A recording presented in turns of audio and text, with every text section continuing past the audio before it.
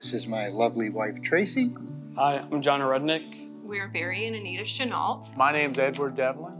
My name is Rosalie Devlin. Hi, we are Brent and Sheila Howell. My name is Matt Leisman. Hi, my name is Hannah Rollins. My name is Chad Peterson.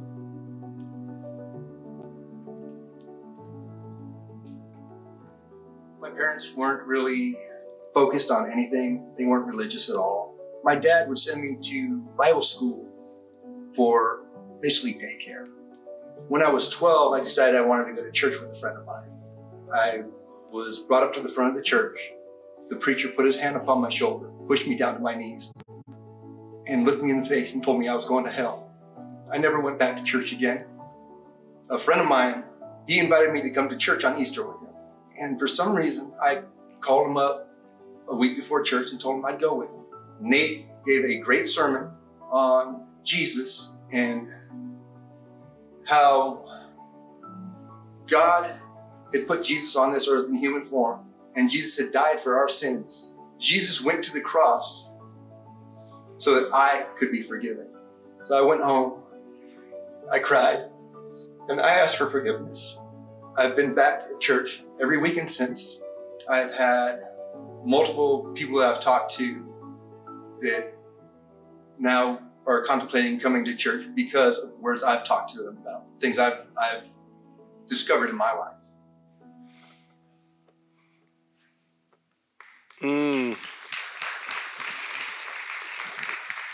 That's the third time I've seen that because, we have 3 services. I love that. That's awesome. It's about changed lives, where the gospel really does change people's lives. And the question I want to ask this morning is, do we believe that? Because if we really do, I think there should be an urgency about the way that we live. I want to talk this morning about sharing the gospel with the end in mind. We're ending this series that we've done. We did 4 weeks on prayer, and this is the 4th week we're doing on evangelism. And I don't know if you picked up one of these cool how to share the gospel things, and they have even the little QR codes that you can, do home shopping with, I guess, or QVC codes or whatever. And but it's just a powerful illustration of it being to share the gospel. Bill Bright said, failure in witnessing is failure to witness. And I think it's important for us to just be about talking about Jesus if we're truly saved. And I think that idea of us being truly saved is, do we believe this? Do we really believe this message? Do we believe this message so much that it changes the way that we live? And so if you have your Bibles, turn with me to Revelation chapter 20. We're going to read a chapter and a half of Scripture. And some of you would say, well, why are we going to read a chapter and a half? Because faith cometh by hearing, and hearing the word of God. And it's my prayer that you would hear this word and it would infect and change your faith. Also, if you only listen to the first 100 words, at least the first 100 words or whatever of what I'm saying in the message, at least it's the word of God. So, yay. All right. Are we ready? If you don't have a Bible, there's one in front of you in the seat. If you don't own a Bible, please take that with you. It's our gift to you. We're excited for you to have a copy of God's Word. So, Revelation chapter 20, verse 11. Then I saw a great white throne, and him who was seated on it. From his presence, earth and sky fled away, and no place was found for them. And I saw the dead, great and small, standing before the throne, and books were opened. Then another book was opened, which is the book of life. And the dead were judged by what was written in the books, according to what they had done. And the sea gave up the dead who were in it. Death and Hades gave up the dead who were in them, and they were judged, each one of them according to what they had done. Then death and Hades were thrown into the lake of fire. This is the second death, the lake of fire. And if anyone's name was not found written in the book of life, he was thrown into the lake of fire. Then I saw a new heaven and a new earth. For the first heaven and the first earth had passed away, and the sea was no more. And I saw the holy city, New Jerusalem, coming down out of heaven from God, prepared as a bride adorned for her husband. And I heard a loud voice from the throne saying, behold, the dwelling place of God is with man.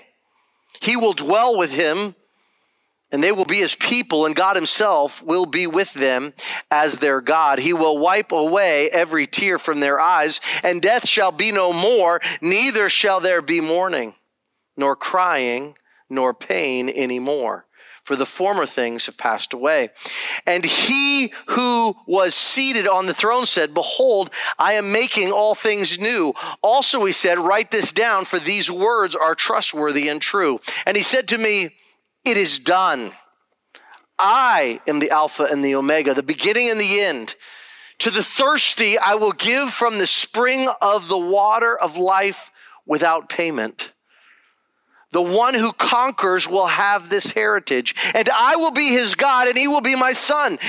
But as for the cowardly, the faithless, the detestable, as for murderers, the sexually immoral, sorcerers, idolaters, and all liars, their portion will be in the lake that burns with fire and sulfur, which is the second death. Verse 9 of chapter 21. Then came one of the seven angels who had the seven bowls full of the seven last plagues and spoke to me, saying, come, I will show you the bride, the wife of the Lamb. He carried me away in the spirit to a great high mountain and showed me the holy city, Jerusalem, coming down out of heaven from God, having the glory of God, its radiance like a most rare jewel, like a jasper, clear as crystal.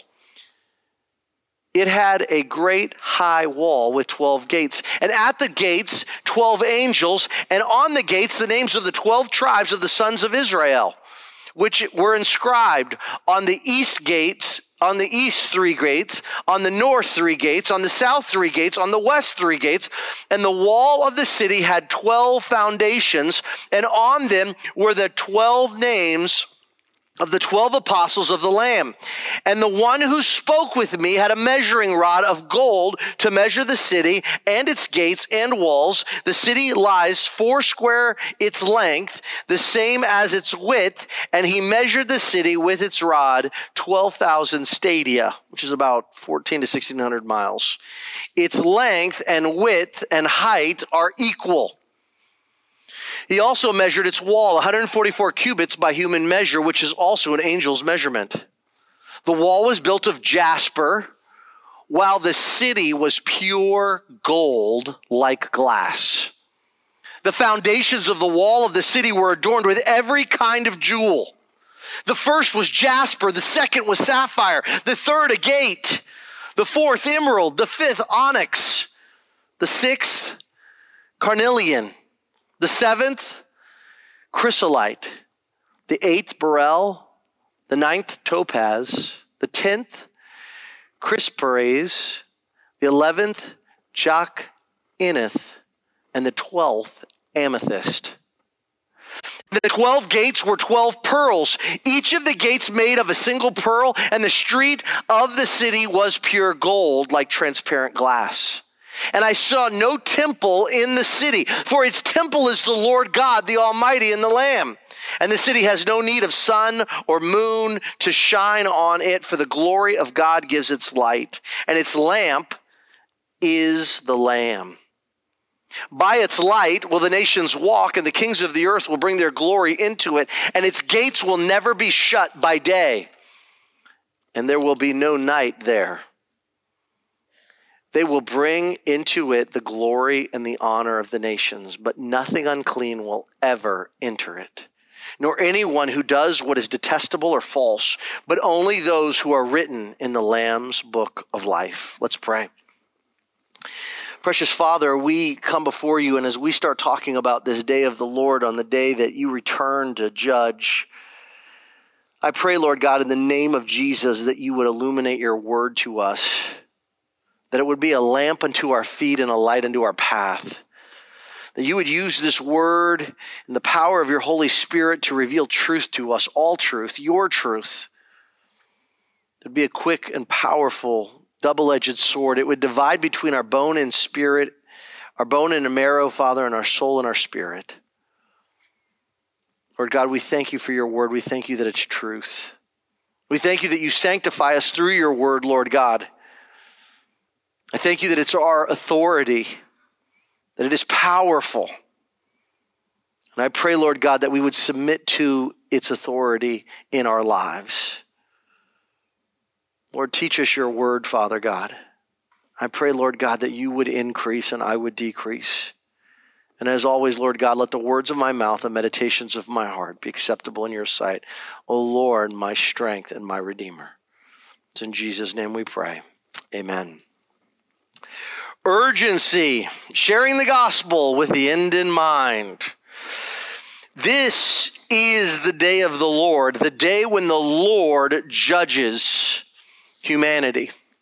That's what we're reading about here in Revelation, and we're reading about how God brings everybody that has ever died before the great white throne.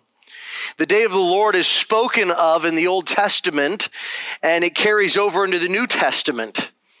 And for those that are saved, those that have been received Christ, and those that are saved through the precious blood of Jesus Christ and are sanctified by him, this is a great day, a good day, a great day, the best day. And for those that are not saved, those that are not sanctified through the shed blood of Jesus Christ, that have rejected and are arrogant and said, I'm going to do it myself, and I don't want anything to do with you, God, and I want to live the way that I want to live, even though I might have professed Christ, but I'm still going to live the way that I want to live. This is a horrible day. It's the worst day. And I was thinking about that. Have you ever had a good day? I mean, think about that day. That was a good day. Like some of you would say, I've had some good days. No, I'm talking like the best day. It's like you wake up in the morning and you wake up before your alarm goes off because you're so well rested. You know what I'm talking about? That day? And it's a good day. And you're like, this is a good day. And then like your kids are totally getting along in the morning and you're like, man, this is even a better day. What a great day. And you get in the car and you're driving to work and every single light is green. It's a good day, right? And you walk in and hey, your boss looks at you and goes, hey, there's a bonus on your check, a bonus for all your hard work. There's a check on your desk. Even better day. And then you're looking at yourself, this is the best day ever. And then you call up your wife and say, hey, babe, let's go to lunch. And your wife goes, sure. And you go to lunch with your wife. And your wife is looking beautiful, as she always is. And she looks at you and she says, have you lost weight? You're looking good. It's a good day. It's a great day. And everything seems to be falling into place. And you're like, this is the best day ever. Let me share something for you, Christian, on the day of the Lord. It's going to be even better than that. All right? But have you ever had a bad day? I'm talking like a really bad day. Well, it's such a bad day, you still remember it. It's still burned in there. Not only you're running late and you hit every red light. I'm talking worse than that. Well, what's worse than that? I'm talking like your kids are fighting all the time. And I'm talking worse than that. Your husband or your wife says they don't want to be married to you anymore. I'm talking worse than that. Someone tells you and they call you and they say, I hate you. I don't want to be in relationship with you anymore. Worse than that, you feel alone. Worse than that, you walk in and your boss slides over a pink slip and says, we don't need your services anymore. Pack your stuff and get out. Worse than that, I'm talking the worst possible day you could ever have. That pales in comparison to the day of the Lord for those who aren't saved. It will be worse than that. Absolutely worse. Now, what is the day of the Lord? The day of the Lord is the day when God demonstrates and exercises justice for all. I'm talking everything that's been wrong with this world, he fixes. Every injustice that's ever happened, he makes it right. Everything is done according to his goodness as judge over all the earth. And so that's a good day for those of us that are Christians and a bad day for those that are not. Now think about it this way. And everyone goes, yes, I want justice. I want justice. Do we really though? In this passage of scripture, we read that God has all of these books of every single thing we've ever done, and he judges us based upon those books of everything that we've done. Every single thing that we've said, thought. And he's a good judge. And so therefore, he has to pay for the broken laws. Now, so think about it. We think, okay, yes, we want God to be a good judge. And what does a good judge do? He deals with the broken laws that we've committed. So if you stood before Judge Joe Brown or Judge Judy or something and you had killed somebody, you would want, right? And you stood before them and you could say, hey, listen, I know I killed somebody, but I've lived like Mother Teresa the rest of my life. And so I think you're a good judge and I think you'll let me in. Well, they would say this, you're right about that. I am a good judge. And because I'm a good judge, you have to pay the penalty for murder. Even though you've done all these good things, you still have to pay the penalty for murder. And because you broke the law, therefore, you stand condemned before this good judge. And what is the condemnation? For the wages of sin is death. And not just death, physical death, but there's a second death that awaits those that have rejected on the day of the Lord, the redemption. The atonement of Christ. And we'll talk about that here in a second. Isaiah chapter 2, verse 12 in the Old Testament says, for the day of the Lord of hosts shall be upon every one that is proud and lofty, and upon every one that is lifted up, and he shall be brought low.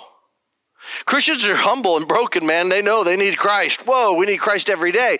But those that are arrogant and wanting to do it themselves, guess what? He deals with them. They'll be brought low and lofty on the day of the Lord. Joel chapter 2 verse 32 says, and it shall come to pass that whoever shall call upon the name of the Lord shall be delivered, for in Mount Zion and in Jerusalem shall be deliverance, as the Lord hath said, in the remnant whom the Lord shall call on that day. 2 Corinthians chapter 1:14 on the day of the Lord, New Testament now. We are your rejoicing, even as you are ours in the day of the Lord Jesus Christ. 2 Peter chapter 3 verses 8 through 10 reads, but beloved, do not forget this one thing, that with the Lord 1 day is as 1,000 years, and 1,000 years is as 1 day. The Lord is not slack concerning his promise, as some count slackness, but is long-suffering toward us, not willing that any should perish, but that all should come to repentance. But the day of the Lord will come as a thief in the night, in which the heavens will pass away with a great noise, and the elements will melt with fervent heat. Both the earth and the works that are in it will be burned up.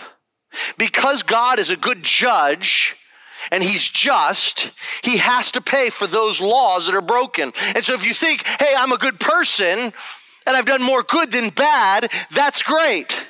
But guess what? You still have broken God's law, because the Bible says everybody's done it. And you're like, okay, well, no, I'm a pretty good person. I haven't broken God's law. Okay, have you ever told a lie? That's one of the 10 commandments. And you say, well, yeah, I've told a lie, but I'm not a liar. Well, how many lies do you have to tell before you're a liar? Just one. Guess what? You're a liar. Welcome. The Bible says if you hate someone in your heart, you're guilty of murder. If you look at someone lustfully, then you're guilty of adultery. All 10 of the 10 commandments we could go through. No other gods before you. Hear, O Israel, the Lord our God is one God. Love the Lord your God with all your heart, mind, soul, and strength. Do you do that? Love your neighbors, you love yourself. Do you do that? Well, most of the time. Well, when you don't do it, guess what? You've broken God's law. And God's not judging us based upon the good works we've done yet. He's judging us on all the laws that we've broken. And God is a good and righteous judge on this day, and he's going to bring all the dead. And all of the dead are going to come, and all the dead come, and he separates the sheep and the goats. All the sheep go over here, all the goats over here. Okay? Before we get there, I want to kind of go through this, and I want to give you some terms to give you some handles on this passage of Scripture. Now, there's so much here, and I'm not going to get to all of it, so buckle up. We're going to try to get through as much as we can, but I just want to kind of hit the high points so that you have an understanding and how this intersects with our life in the gospel. The fact is not what is all of this. The fact is, in my prayer, is that you and I would believe it. Because if we believe this, it will affect the way that we live. And it will affect the way that we share our faith and pray. So the first term that I want you to be aware of is glorification. This is the day when Jesus puts all things right. This is the great white throne judgment day, the day when Christ and God sits on his throne and everything is made right. It's according to his word and what he says in the word of God. And we are given new bodies for all eternity. If you want to read about it, read Romans chapter 8. All of creation is longing for this day for us to be glorified. Second thing that I want you to be aware of, there's a great white throne. This is called the great white throne judgment, or the time when God judges everyone. Everyone is judged by Creator God, with all life held accountable to God. God created us, we're held accountable to him, and because of that, therefore, all of us are going to stand before God, and every dead person is there. Hebrews chapter 9, verses 27 and 28, as it is written, it is appointed unto man once to die, but after that, the judgment. So Christ was once offered to bear the sins of many, and unto them that look for him shall he appear the second time without sin unto salvation. So there's this sense of, we're appointed unto man once to die. All the dead are at this, and one by one, God deals with every single person. And what does it say? That he's dealing with it, and there's a group of books there. Look at verse 12. And I saw the dead and the small standing before the throne, and the books were open. What are the books? It's all the books of everything that you've ever done in your entire life. Every thought that you've ever had. Every action you've ever done. Every word you've ever spoken. All of those books are there. And they stand in opposition to what we've done good, what we've done wrong. They all stand in opposition of, did you break the law? And is he a righteous judge? And we're going to have to deal with this. The book of life is there. Lamb's book of life. The Lamb's book of life is this idea that all of our actions are present in these books, but the book of life contains a name. And whoever's name was not found in the book of life, there's an eternal payment in the lake of fire for their own sin. Now, this is important for us to understand, because as we talk about the gospel or the good news, the book of life has the names of those where Christ has atoned for their sin. Now, what do I mean by atone? I want to give you the word atonement. Atonement is when another person pays for your sin or your breaking of the law. So let me lay this out for you. When we talk about the gospel, number one, Jesus is God. Number two, Jesus died on the cross for our sins. This is atonement, okay? Now, you can pay for your sins yourself on the day of judgment. There's all those books. It has all the things that you've done wrong. Or you can have Christ have paid for all of your sins on that day. Okay? And so you have these books that reveal all of the sin. Now, you can either pay for the sin yourself in your hardness of heart, that I do my own thing, I'm my own person, and you're arrogant and resistant to the things of God, or you can be broken and humble before the Lord, and you can allow Christ to pay for your sins. Okay, remember, it's not, we can't just say some words and say, I'm saved.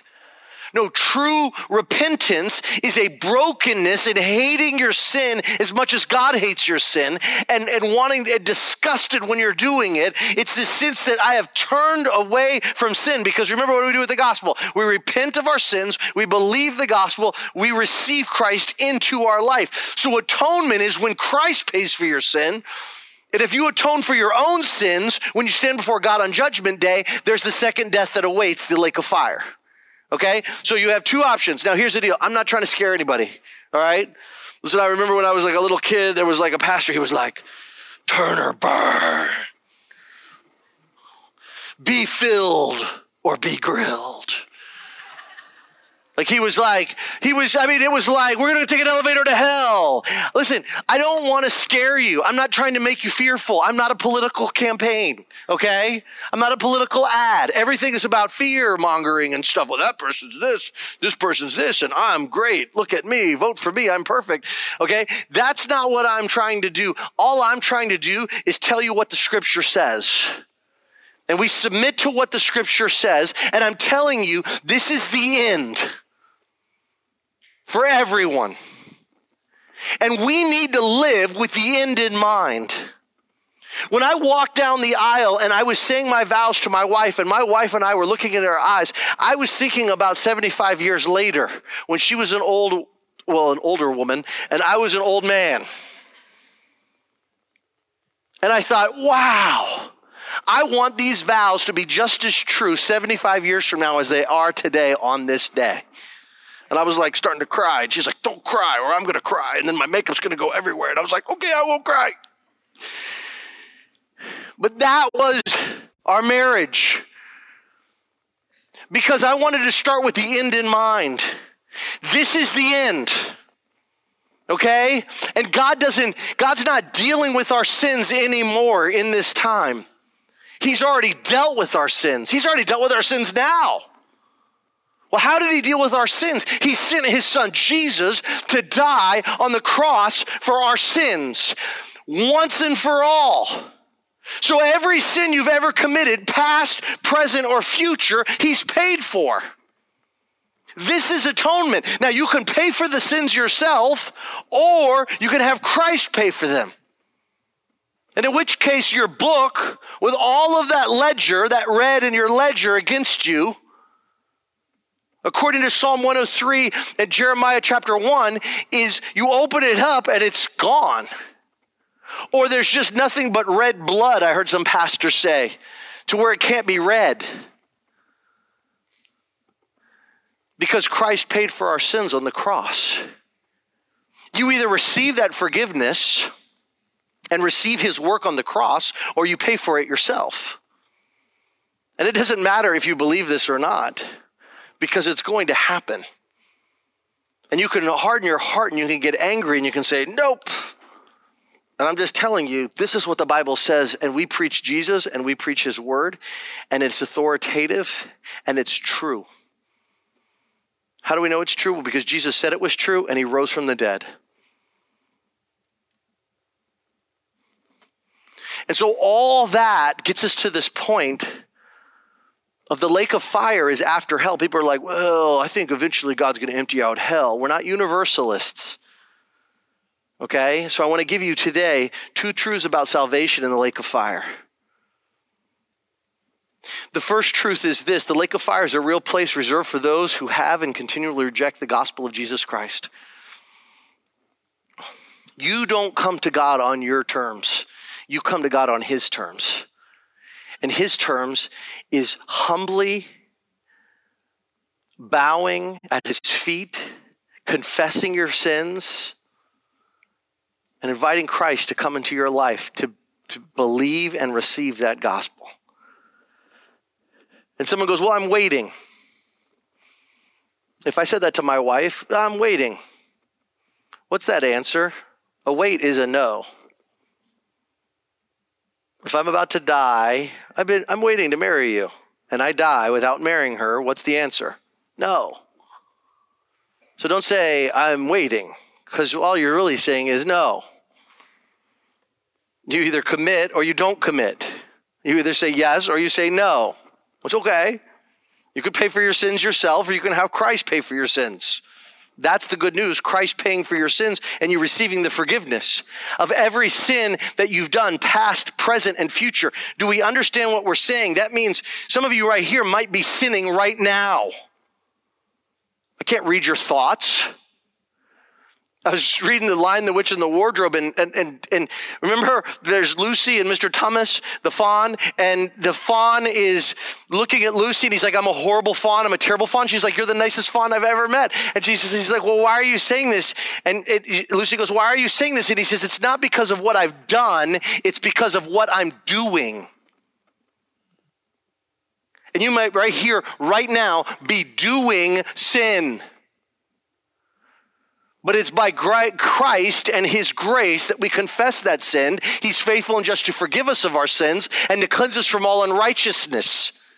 So therefore, his healing from our sin is past, present, what I'm doing, and future. He's not paying for our sins in the past. He's already paid for our sins. When he was on the cross and he died, he said, "It is finished." Tetelestai. I'm done. The sins are paid for. Now it's up to you to acknowledge whether you're going to pay for it or not, and only through the power of the Holy Spirit working in your heart are you going to respond to the gospel and receive Christ.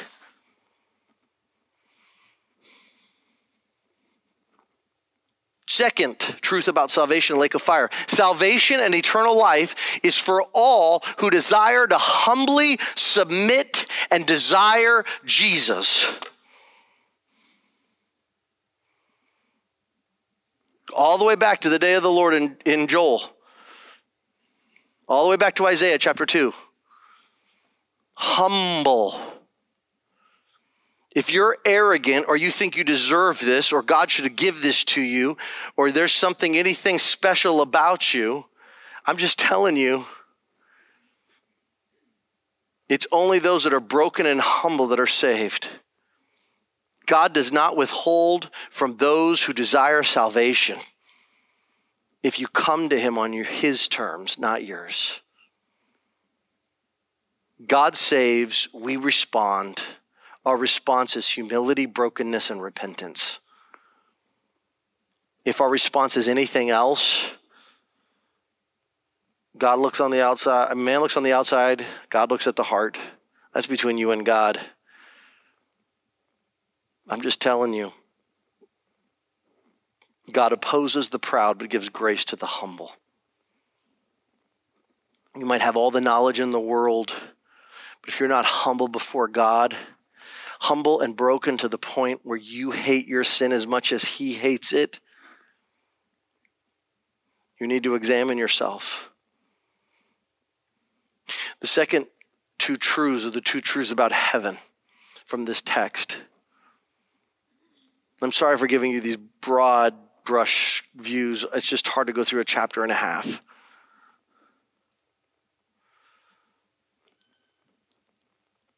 The first part is this: God dwells with us in our new bodies. Like my favorite.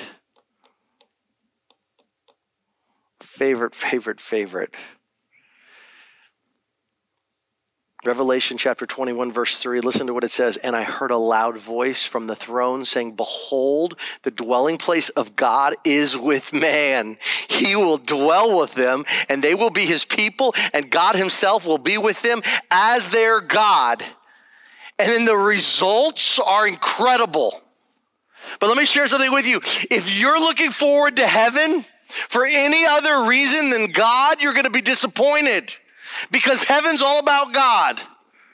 If you don't desire to want to see God and hold him and have him hold you and to be with him forever and ever and ever, you're going to be disappointed.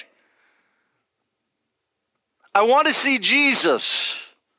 So the two men that came to the disciples, sirs, we would see Jesus.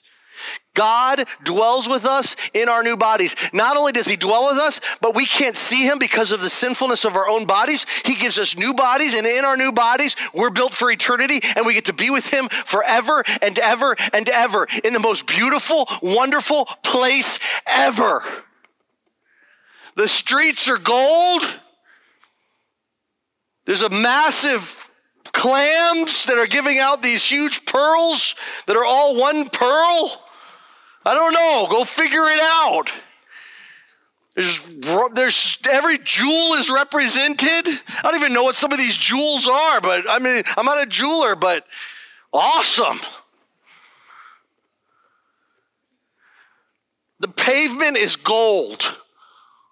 Like, think about that. Let that blow your mind. They're like blowing. They're doing the things with the black rock, and it's like stinky and all that. In heaven, I wonder if they have those machines and they just roll out the gold. We're going to repave this with gold. What? But the best part about it is that God's there. We get to be with him. And because he's with us and we're his people, he will wipe away every tear from their eyes, and death shall be no more. Neither there shall be any mourning, nor crying, nor pain anymore, for the former things have passed away. And that's the second truth about heaven. And I don't have time to go in, and I wish I did, because I could spend this whole message on this. 3 words that I want to give you. New, light, and clean are words that best describe eternity with God. New, like new. You got new clothes. Doesn't it feel, ooh, these are great. I wish I could wear new clothes every day.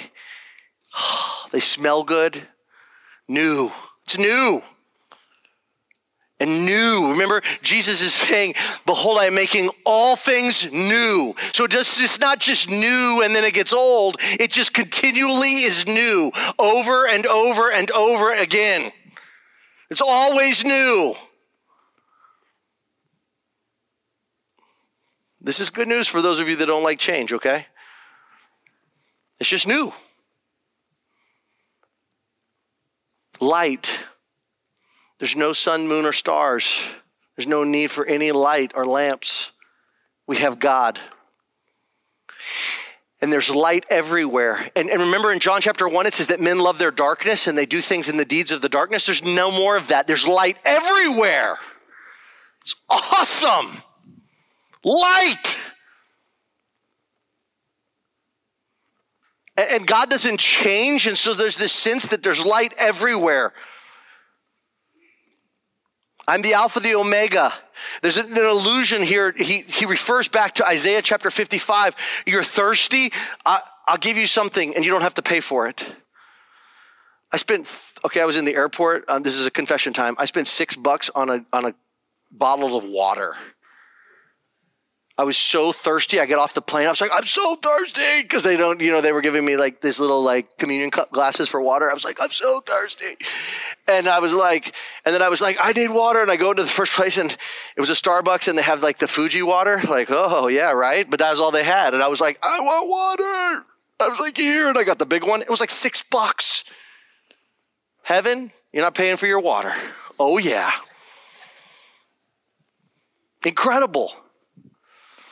It's incredible. To the thirsty, I will give from the spring of the water of life without payment. We are drinking in life and light.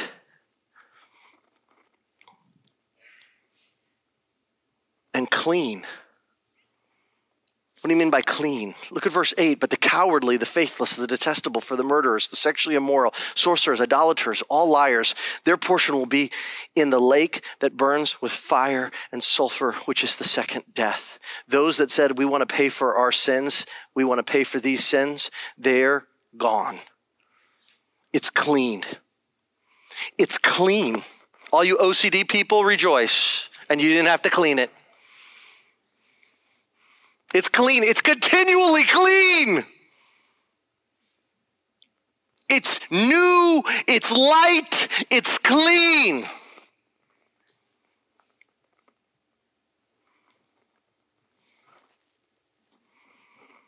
And we look at this and we go, wow, that's awesome. It's incredible. And only those who are written in the Lamb's Book of Life are there.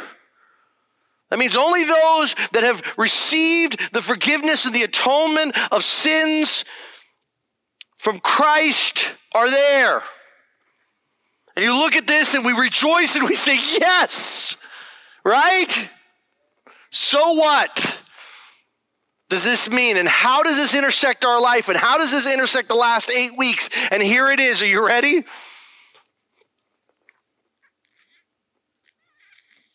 Do you care that your neighbor's not going to be there if you don't tell them about Christ? Does that bother you? Does it bother you that the person that you work with in the cubicle across from you has never heard of Christ and may not be there because no one's told them? No one's prayed for him? Does it bother you that there's a whole lot of people out there? What's the response? Here's the response that Jesus demonstrated his disciples in Matthew. He's over Jerusalem, and it says that he weeps over Jerusalem. Now that word wept, it doesn't mean he just like cried, tears down his face. No, it says he wept, and in the Greek, it's like, it's this out loud wailing. As he's on this mountain with his disciples, he's wailing over all of these people in the old Jerusalem that have rejected God. And maybe he's watching them go up to the temple with their lambs and their birds and stuff, and they're trying to atone for their sin to receive the forgiveness of God. And Jesus is like, I'm the Lamb of God right here, and they're rejecting me. And he's weeping over them, and his disciples are there watching it. Because he knows that they're arrogant and they're choosing to reject his atonement. And it breaks his heart. And he's weeping and he's saying, oh, Jerusalem, Jerusalem, I wish I could take you in like a mother hen with his chicks. Because the harvest is plentiful, but the laborers are few. And there's a new Jerusalem that they're going to miss out on because they're stuck in the old Jerusalem. And the harvest is plentiful, but the laborers are few. I want to read to you what Charles Spurgeon wrote. This worked me. And my prayer is that the Spirit of God uses it in your life to work you over. So what? This is what he said. He said, every Christian is either a missionary or an imposter. Do you want arguments for soul winning? Look up to heaven and ask yourself how sinners can ever reach those harps of gold and learn their everlasting song unless they have someone to tell them of Jesus who is mighty to save. But the best argument of all is to be found in the wounds of Jesus. You want to honor him? You desire to put many crowns upon his head? And this you can best do by winning souls for him. These are the spoils that he covets. These are the trophies for which he fights. These are the jewels that shall be his best adornment. I would sooner bring one sinner to Jesus Christ than unravel all the mysteries of the divine word. For salvation is the one thing we all are to live for. And if sinners be damned, at least let them leap to hell over our bodies. And if they will perish, let them perish with our arms about their knees, imploring them to stay.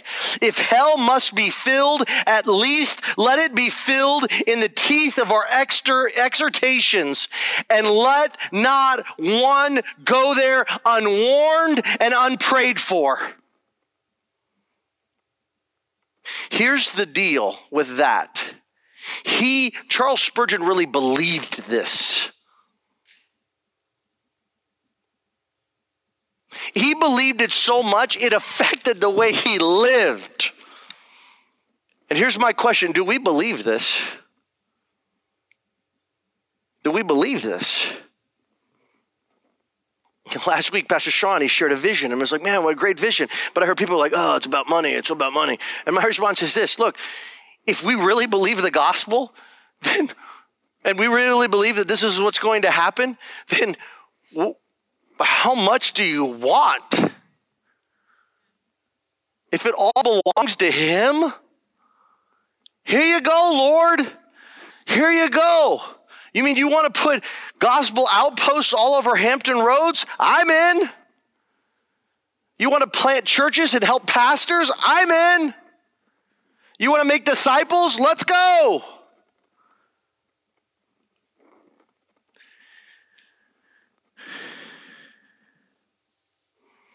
I just look at this and I just think, man, sometimes I get lethargic to the Great Commission. It's why I go on mission trips.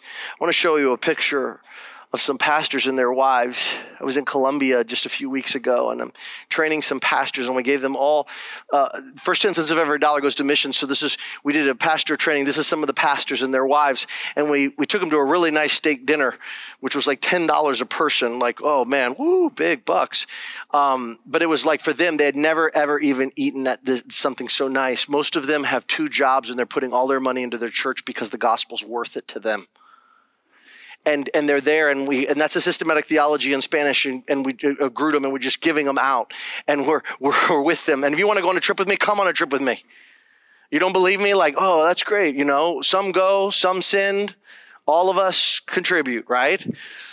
And man, the joy in their hearts, because this is what they said. They said, we're so excited of the next year because there's so many people that don't know the gospel, and we get to share it with them. And we're discipling one guy in there, and he's right. Let me see.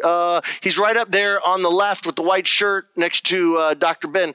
We're there, and he started a second church, and he said this. He's like, yeah, I don't have a pastor for it, but my wife and I are just going to go back and forth between the 2 churches and have them at different times on different parts of the city because there's such a need.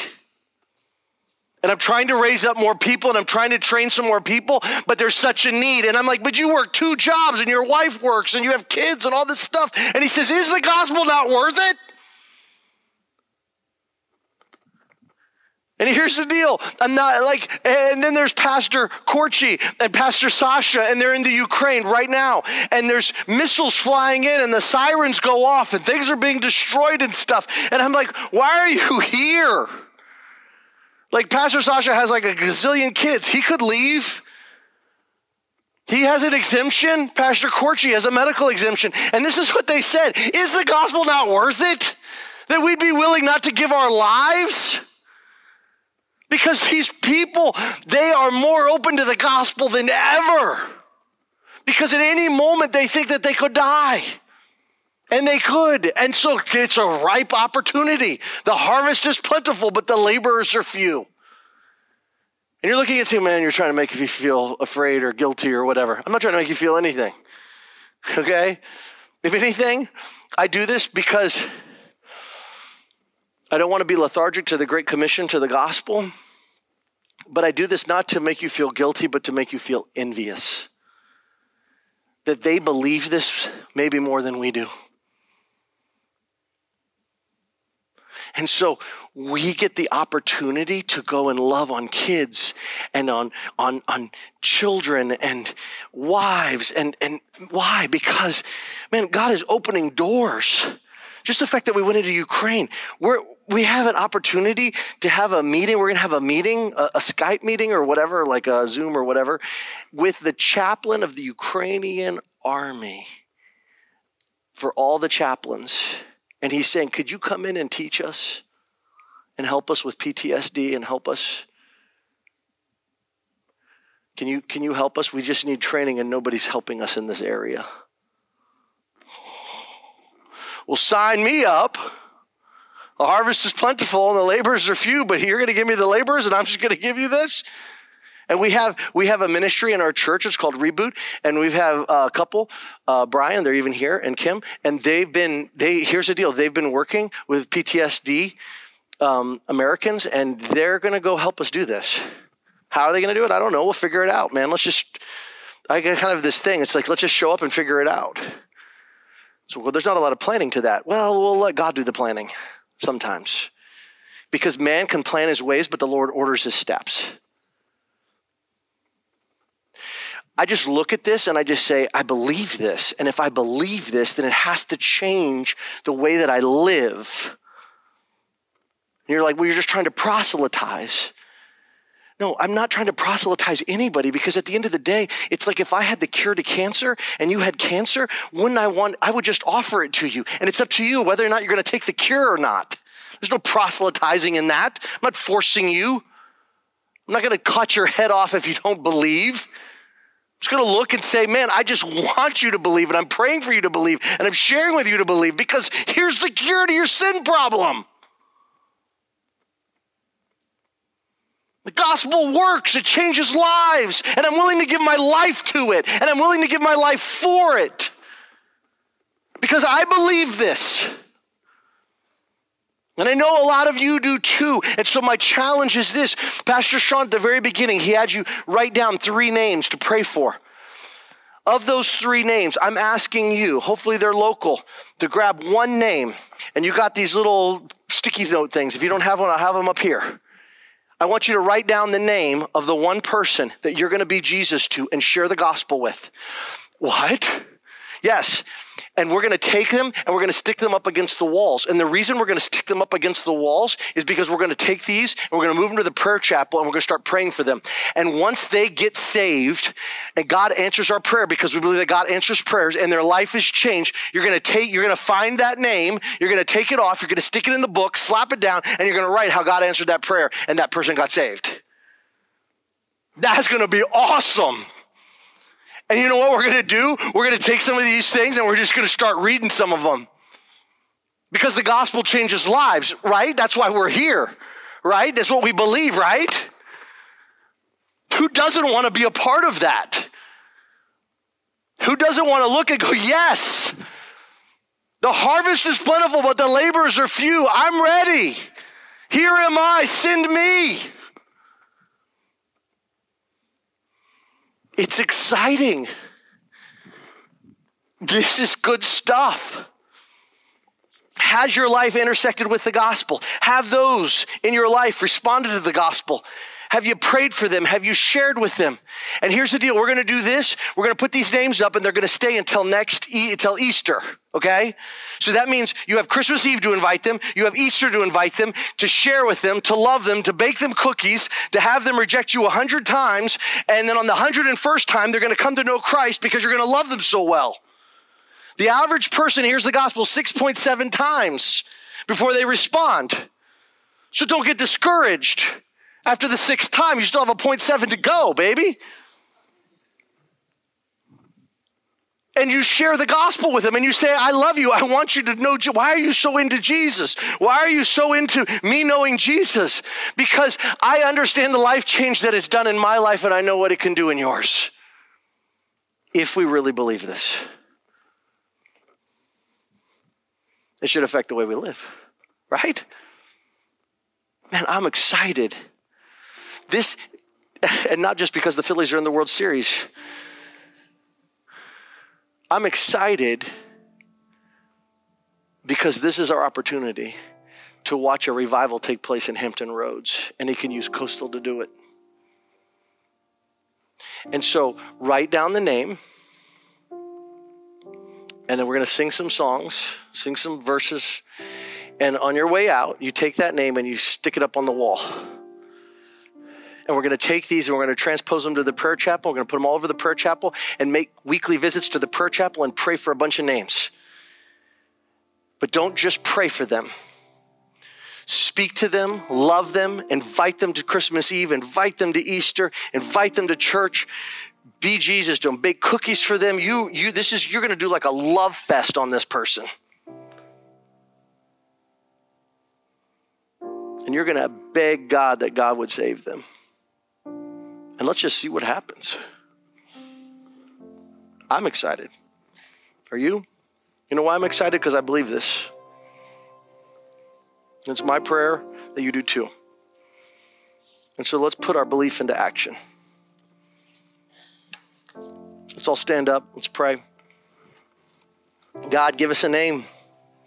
Give us a name. There's a whole world of people that are lost and are hurting and are looking for peace, that are looking for hope. And Lord God, we have the words of eternal life because you gave them to us. And I pray, Lord God, that we would be diligent to do this work, the work of making disciples that make disciples that make disciples, by sharing the gospel, by praying for them. God, help us to come together when those of us who are here that are struggling with our own sin, Lord God, I pray that we would confess it, we would believe that your forgiveness, and we would recognize, Lord God, that it is your mercies that are new every morning. Great is your faithfulness. And if there's somebody here that is not a believer, that doesn't believe this, I pray that right now they would believe it, that right now they would call upon the name of the Lord and be saved, that right now they would humble themselves and say, God, my life is yours. They would stop pursuing their own things. Lord, we love you and thank you and praise you. We worship you. Do what you do best. In the next few moments, through the power of your Holy Spirit, it's far better than a million words I could ever say, Lord God. So by your Spirit, call us. Give us names. Help them to put them up. Help us to pray for them and help us to do the business that you've called us to do. It's in the name of Jesus Christ we pray. Amen. Let's sing You Right, then you come and drop it off.